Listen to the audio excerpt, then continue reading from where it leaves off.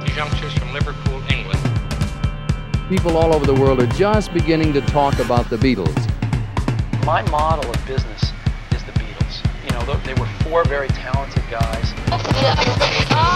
1, 2, 3.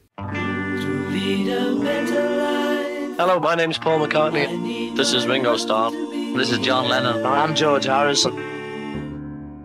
Welcome back to the Here, There, and Everywhere podcast. I'm your host, Jack Lawless. Today we have the pleasure of speaking with Janice Mitchell, the author of My Ticket to Ride, How I Ran Away to England to Meet the Beatles and Got Rock and Roll Banned in Cleveland. In 1964, as a teenager, Janice became an international news story when she ran away from home to England to meet the Beatles. Her story captured the attention of the world, and even the Beatles themselves wound up looking for her.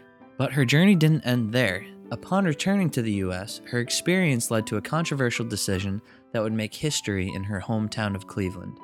Today, Janice will share her incredible story with us, giving us a glimpse into the life of a young girl caught up in the excitement of Beatlemania and the unexpected consequences that followed. 1, 2, 3, 4.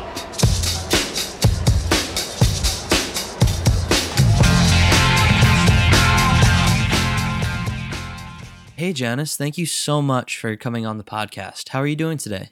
Hey Jack, thanks for having me. It's going great. I read your book, My Ticket to Ride, How I Ran Away to England to Meet the Beatles and Got Rock and Roll Banned in Cleveland. What an amazing story it tells. I have so many questions to ask you about the book. Can you start by telling us how you first heard the Beatles and what your life was like at the time when you decided to run away to meet them? Well, when I was a kid, which was a while ago, I grew up, I was a Cleveland kid that came from a family with some problems until I was age 7.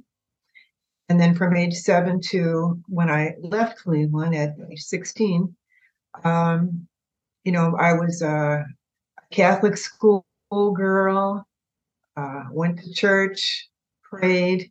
We didn't really have any technology in those days. We had a phone on the wall with a curly cord.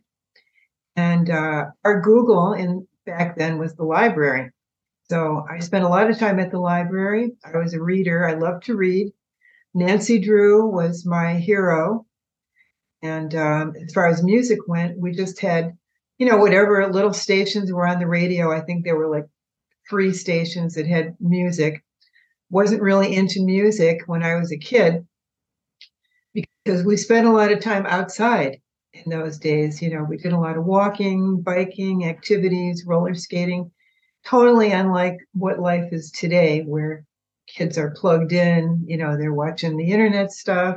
We didn't have that. We had freedom, fresh air. And in the wintertime, when it snowed, we were out there, having snowball fights and building snow forts and just having fun.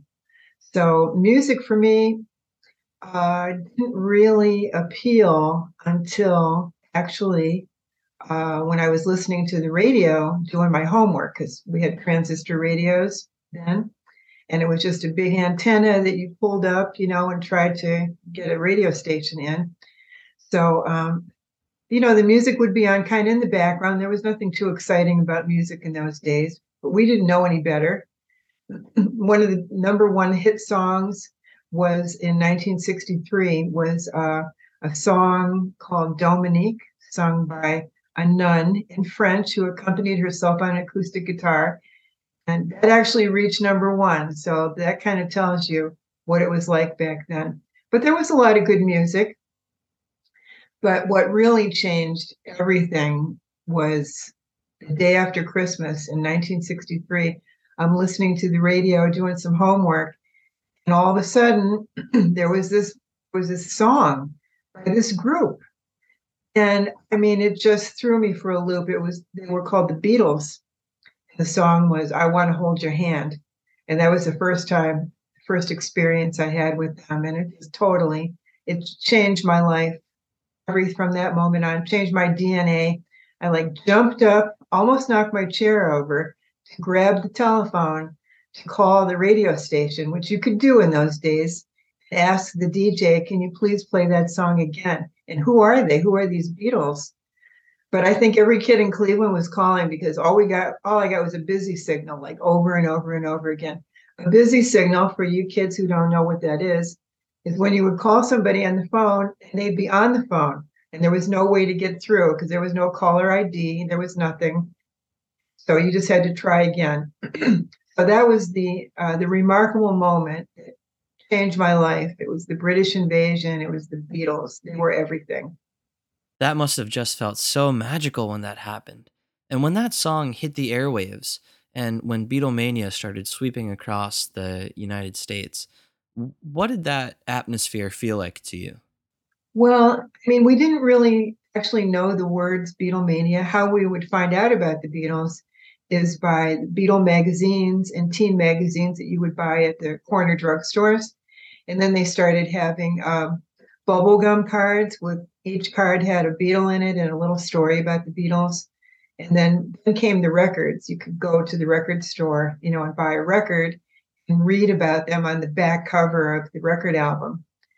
And now everybody was talking about the Beatles. And we were making up stories about our Beatle. Who was your favorite Beatle? I'm walking down the street hand in hand with Paul, and George and I are planning our wedding, and all this kind of stuff. This is what kids did. We didn't have pods to listen to or any. We made up our own. At the height of all of this hysteria about the Beatles, the Rolling Stones followed them to America as well. And in your book, you tell this really cool story about how you actually met the Rolling Stones in an encounter as well. And if anyone listening hasn't read this book yet, check it out, because this story is really cool. But Janice, during this time, you actually decided to leave Cleveland. Oh, yeah. My best Beatle friend and I, we decided that we each, had really crummy lives. And I was reading in a Beatle magazine that the Beatles hung out in a section in London called Soho, where there were all these clubs they could go to, where the kids could go to. And I remember telling my friend Marty, I said, look what I found. Oh my gosh. We were, of course, in her bedroom with the record player and the records, and we're listening to Beatles songs and reading Beatle magazines. I said, look what they put in a magazine, where the Beatles hang out. They say nobody bothers them. This place called Soho. I said, look, we have to go there. And I remember she said, what do you mean go where? I said, there. We have to leave home to find a better life in Beatle land. That's what I started calling it. So that's where we started really thinking that we were going to do this. And we knew that we heard that when the Beatles were on the Ed Sullivan Show, February 9th, 1964, it was the first time when we could actually see them, moving around like real. But TVs were a lot littler then and only black and white. It was another monumental moment in our lives in 1964 to see the Beatles on television. Then another dream came true that the Beatles were actually coming to Cleveland, September 15th, 1964. And the tickets were going to be offered through a radio station, WHK. And all the information how to try and get a ticket was printed in the newspaper. And also they would talk about it on the radio. So as soon as I got the newspaper and I saw what we had to do, we had to send in a postcard with 4 cents on it. It had to be addressed exactly the way that they wanted, because the postcards were going to be fed into an IBM computer. This was like groundbreaking stuff, to actually use a computer to decide, who would get actually a letter in the mail saying that you have won a place. You could go and actually buy tickets. That's the only way you could get tickets, was to get a letter. So I determined, I said, look, we're sending in our postcards, and no matter what, I'm getting a letter. I'm getting a letter because I have to go. So we're sending the envelopes with our letters with no return address, because they were afraid people were going to steal these envelopes and get these letters. So that's what I got a letter and she got a letter. So that was the first time that I lied to my great aunt that I was going to be spending the night at her house and she was going to spend the night at my house, because I told my friend I said, look, the only way we're going to get the best seats is to be the first ones online, which meant to me, we had to go at night and stand in front of the building and wait till 9 o'clock in the morning. It was the first time probably that kids did this, to get tickets. So that's what we did. got my tickets, front row center. That's what I asked for. And then it was the Beatles concert. The next morning, we already had everything in place: passports, TWA one-way tickets, money that she withdrew from the bank that was her college fund that we were using to have our trip. She said, "Oh, I never wanted to go to college anyway. This would be so much better." And I said, "Yeah." So the morning after the Beatles concert, instead of going to school, we got in a taxi with our suitcases with all of our clothes in it, headed to the airport and flew and landed in London like around 7 o'clock in the morning without telling anybody that we were leaving. Wow. And what was it like for you planning all of this? How did you manage all of those logistics? It wasn't that hard because actually, if you're 16 years old, you can apply for a U.S. passport without anybody else. You can do it on your own. So getting the passport application, which I got at the library, of course, that was easy. Taking my clothes over to my friend's house, putting them in my suitcase, which we kept under her bed because her mother went to work, and she was, it was a lot easier to do it at her house. So that we had the passports, and then the last thing that we needed was to know that we were going to actually go to the concert so we could buy our tickets to leave the next day. I said, well, what are we going to wait for? Let's just go the next morning. There's nothing else to stay here for. So she agreed. So she takes the money out of the bank. We walk across the street to the TWA ticket office, and we ask for 2 one-way tickets for London.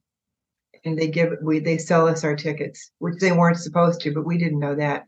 So yeah, it all just happened. The planning I did was really good, and the money she provided was perfect. So it just worked out so smoothly. Mm-hmm. Now, kids can't do that today. It can't happen, because of the internet and cameras and all that tracking and everything. So we had the advantage of living in a time where there was freedom. You could just do whatever you wanted to do pretty much. But today you can't do that. People would find us before we wouldn't even get out of the airport. Yeah, that's very true. And when you first arrived in London, what were you feeling? What was going through your head? I've arrived. This is it. This is my new life now. Going to start living my life that I want to live. I felt perfect. I didn't make any plans after arriving at Heathrow because I just knew everything was going to work out after that. I wasn't even worried. And in your book, you mentioned that one of the first things you did in London was actually stop by a church to pray. What role did faith play in your journey overseas? Well, I was Catholic. I went to Catholic school. I went to church every Sunday, did all the stuff you were supposed to do as a Catholic teenager. So praying was a big part of my life, still is. And when I was there, I realized I had not gone to Sunday Mass.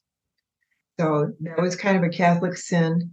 So I had to make sure that I could find a Catholic church to at least go in. I knew God would understand, obviously, what I was doing. He'd be fine with it. I never forgot him, and he never forgot me, and I knew that. So I figured he was okay with me missing Mass that one Sunday. You were away from home for quite some time. When was the first time on your journey that you realized, wow, I'm an international news story? Well, at the end of the journey, we had no idea while we were there during those 23 days. We didn't know anybody was even looking for us. I figured my family were probably happy I was gone. We didn't have a TV in our little studio flat or a radio. And who read newspapers? Nobody. It was boring. We were living the life that we had wanted to live. So what was there to read about? We were doing it. So we didn't know. We had no idea.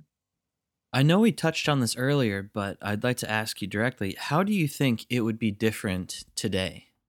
No, you couldn't get away with it today. No, because passports, checking in, at TSA security and all that, it's impossible.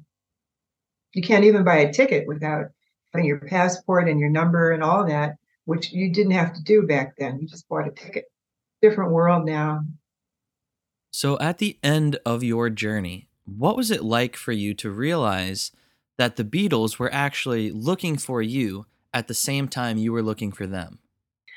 Well, we didn't know about that until we were actually at the police station. And one of the police officers said, "Oh, well, we had a pool going for who was going to be the first police officer to find you." I said, "Well, what do you mean?" He said, "Yeah, didn't you know that you were like there was an international search for you two Beatle girls?" I said, "No, what are you talking about?" He says, "Well, here's some newspapers and you can see for yourself." And it was like newspaper after newspaper, headlines every day. We were being searched for. And when I saw, Beatles joint search, I said, "Oh my gosh, the Beatles knew about us. They were looking for us." It was so shocking. Really, I had no idea how big it was or how people were looking for us. Scotland Yard, everything. Yeah. And while you were in England, did you travel anywhere else outside of London? Well, of course, we went to Soho right away. And the first club we went to was the Marquee Club, where we met two boys who were musicians from Liverpool. So we started hanging out with them, like we'd meet up with them and go to different clubs.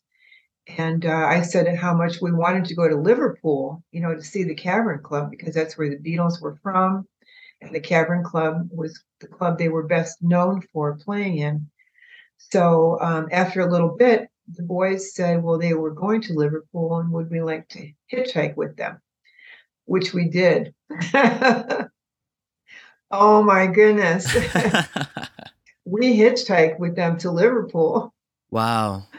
So that's as far as we got, Liverpool. And what was your hitchhiking experience like? It was, let's see, somewhere between terrifying and exhilarating at the same time, because I had never done anything like that.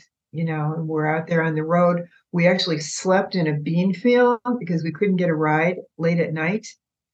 And waking up and looking up at the sky, I'll never forget how the sky was so clear, just studded with stars, just looked like diamonds, really. It was just so beautiful, pure and clear and clean and lovely. I loved it. I really loved it. I wouldn't do it today, but then it was just a gorgeous experience. So tell me about your experience there. What was Liverpool like for you? Well, we were actually pretty tired by the time we got there.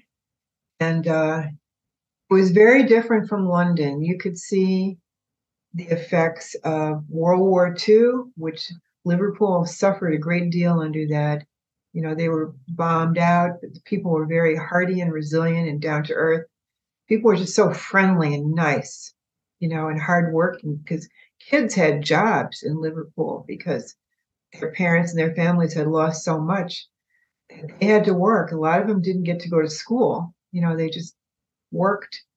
And what I loved about the kids in London and Liverpool, I really related to them because they were so independent, and on their own and living their lives.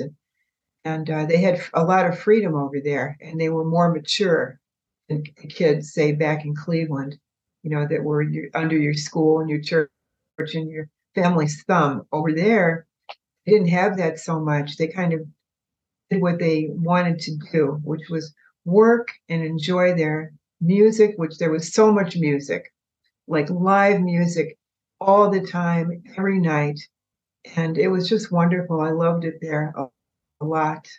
I never wanted to leave. But eventually, when you did leave and you came back to the States, what was the reaction from your town like and the adults around you? Oh, it couldn't have been more different than in London. In London, I mean, the police and everybody, they just And the United States Embassy just treated us like, well, that was fun. You had a lark, and now they want you to come back to Cleveland and we have to, help you get back. We weren't under arrest or anything like that. They reiterated how we had done nothing wrong at all, but because Cleveland Heights Police Department requested our return, I'll just put it that way, they had to make sure we came home. But when we came back to the United States, we were treated like criminals. It was unbelievable because, here we are, two girls, normal, before we did this. We dared to step outside the box, and they wanted to make sure that we were severely punished for what we did. And they made sure that that happened. It was a complete night and day. Yeah. With the night being in Cleveland, of course, and the day being in England. Right. And how did you deal with that? There was nothing much I could do except, cooperate and go along with it. I had no choice. But my life was very grim from that moment forward in Cleveland. And we weren't allowed to speak about it. We had to go to court. The judge was very harsh and made sure that when we were in juvenile court that he invited the news people into the courtroom, which that's another unheard of thing today. So he could make his statement, Judge Gagliardo, that he had taken his daughter to that same Beatles concert that we went to. And he was appalled by the behavior that he saw of the young people there. And it was really crazy, I have to say. Yelling and screaming and crying, and trying to get up on the stage and everything. It was just awful. And the screaming was so loud, I couldn't hear anything that the Beatles were singing, And I was very disappointed in the behavior of the girls who, in my opinion, they were ruining the whole concert. So anyway, the judge was appalled by what he saw, and so he took the opportunity to make a statement about rock and roll music. Now, before this music, my friend and I had been normal, but after the music, look what we did, and rock and roll music was like a drug, and could lead to riots and all kinds of terrible behavior, which actually in hindsight, he wasn't wrong about that, but he decided to punish us. And, they wanted to make an example out of us, really. First of all, we're girls. Girls don't act that way back then. That was a total no-no. So we had to be punished, I think, more severely. Now, if we had been boys, I don't think this type of punishment and newspaper statements and announcements and everything would have happened, but it did. And then the next morning, the mayor of Cleveland, based on what we had done, decided to ban Beatlemania and rock and roll in all Cleveland public venues. So that's how Cleveland got rock and roll and Beatlemania got banned because I'm sorry, my fault. So yeah, it happened. The irony of it is now the Rock and Roll Hall of Fame is in Cleveland. That's right. So rock and roll wins. I mean, that is just a wild story, to say the least. Yeah. I'm wondering, do you feel any disconnect looking back at that story? Does it feel like someone else? Or do you still feel very connected with that trip? I love everything about it. It's all in my book. Yes. Can you tell us a little bit more about your book? It's called My Ticket to Ride, How I Ran Away to England to Meet the Beatles and Got Rock and Roll Banned in Cleveland. Where can everyone who's listening find this book, and what else can they learn from it? Well, My Ticket to Ride, How I Ran Away to England to Meet the Beatles and Got Rock and Roll Banned in Cleveland, a true story from 1964. It's all true.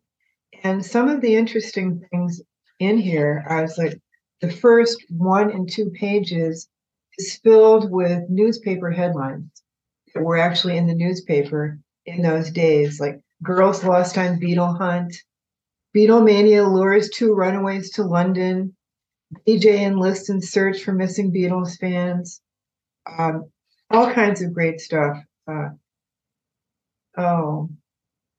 Beatle chasing girls get cop escort home. Beatles fans' wings are clipped.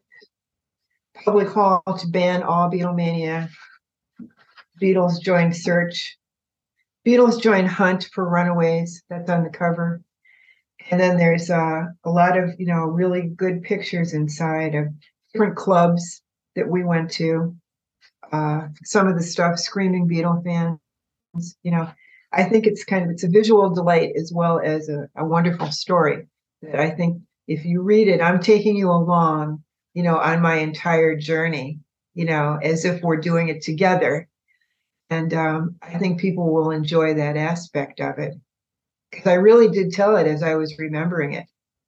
And that's something that's absolutely achieved through the way you wrote it. I mean, I felt like I was along for that journey with you the whole time. Thank you. And where can people find this book?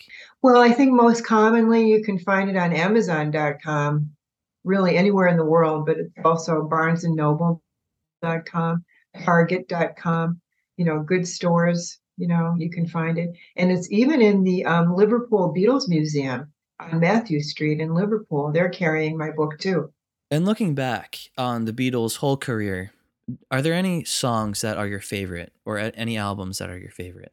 Well, it's always going to be I Want to Hold Your Hand because that is a part of my DNA. I love their first album, Introducing the Beatles, because I love the mono version of their early songs. It's just so, so clear and crystal, and there's nothing else added. It's just them singing, and playing their guitars and the drums. That's probably closest to my heart. But I love Revolver. I love a lot of great songs. For fun, I love Rocky Raccoon. I love the big production of Live and Let Die, Wings. That is just so great. But then there's so many wonderful songs, I mean, how can you, it's so hard to pick a favorite, but those just stand out to me just right now in this moment as I'm talking to you, Jack. Yeah, they're all just so great. So, Janice, are you working on any new projects at the moment? Well, I am in some new projects that I'm not free to discuss at the moment, but if you go onto my website, which is janice-mitchell.com, you can read that I have a whole investigation career that followed when I was a journalist, and then I got into investigations in New York City. And I'm writing about right now my first real investigation I worked on.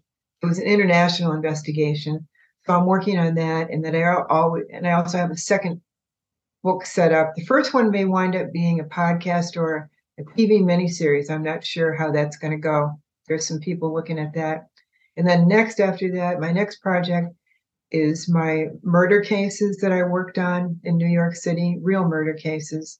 So I'm going to write about them, true stories. Wow. Well, we can't wait to hear from you about these new projects, and we can keep updated with those on your website. Yeah, check out my website. And also I'm on Facebook. I have my Ticket to Ride fan book page. There's that. And yeah, so that's where I am right now. Well, it's a fascinating book, and I implore anyone who hasn't read it to read it, and I'll leave all of those links in the podcast description again. Well, and here it is again. This picture was when I was in the United States Embassy limousine being driven back to Heathrow Airport. We were being followed by what we would call today paparazzi, because they all wanted to have, we actually had press conferences after we were brought back to the embassy in London, and they were returning us, and guys on motorcycles with cameras were taking our pictures while we were driving. And one photographer got up close to me, and he's going, Janice. And I just said, okay, hi. I just gave him the smile and the wave. So that's the cover. Amazing. Thanks, Jack. Lovely to meet you. Thank you for listening to another episode of the Here, There, and Everywhere podcast. To find out more about Janice and her book, check out all the links included in the podcast description. If you'd like to hear more episodes in the future, don't forget to subscribe to this podcast and follow us at Beatles Earth on all social media. As always, I'll see you next week with a brand new episode. Thank you.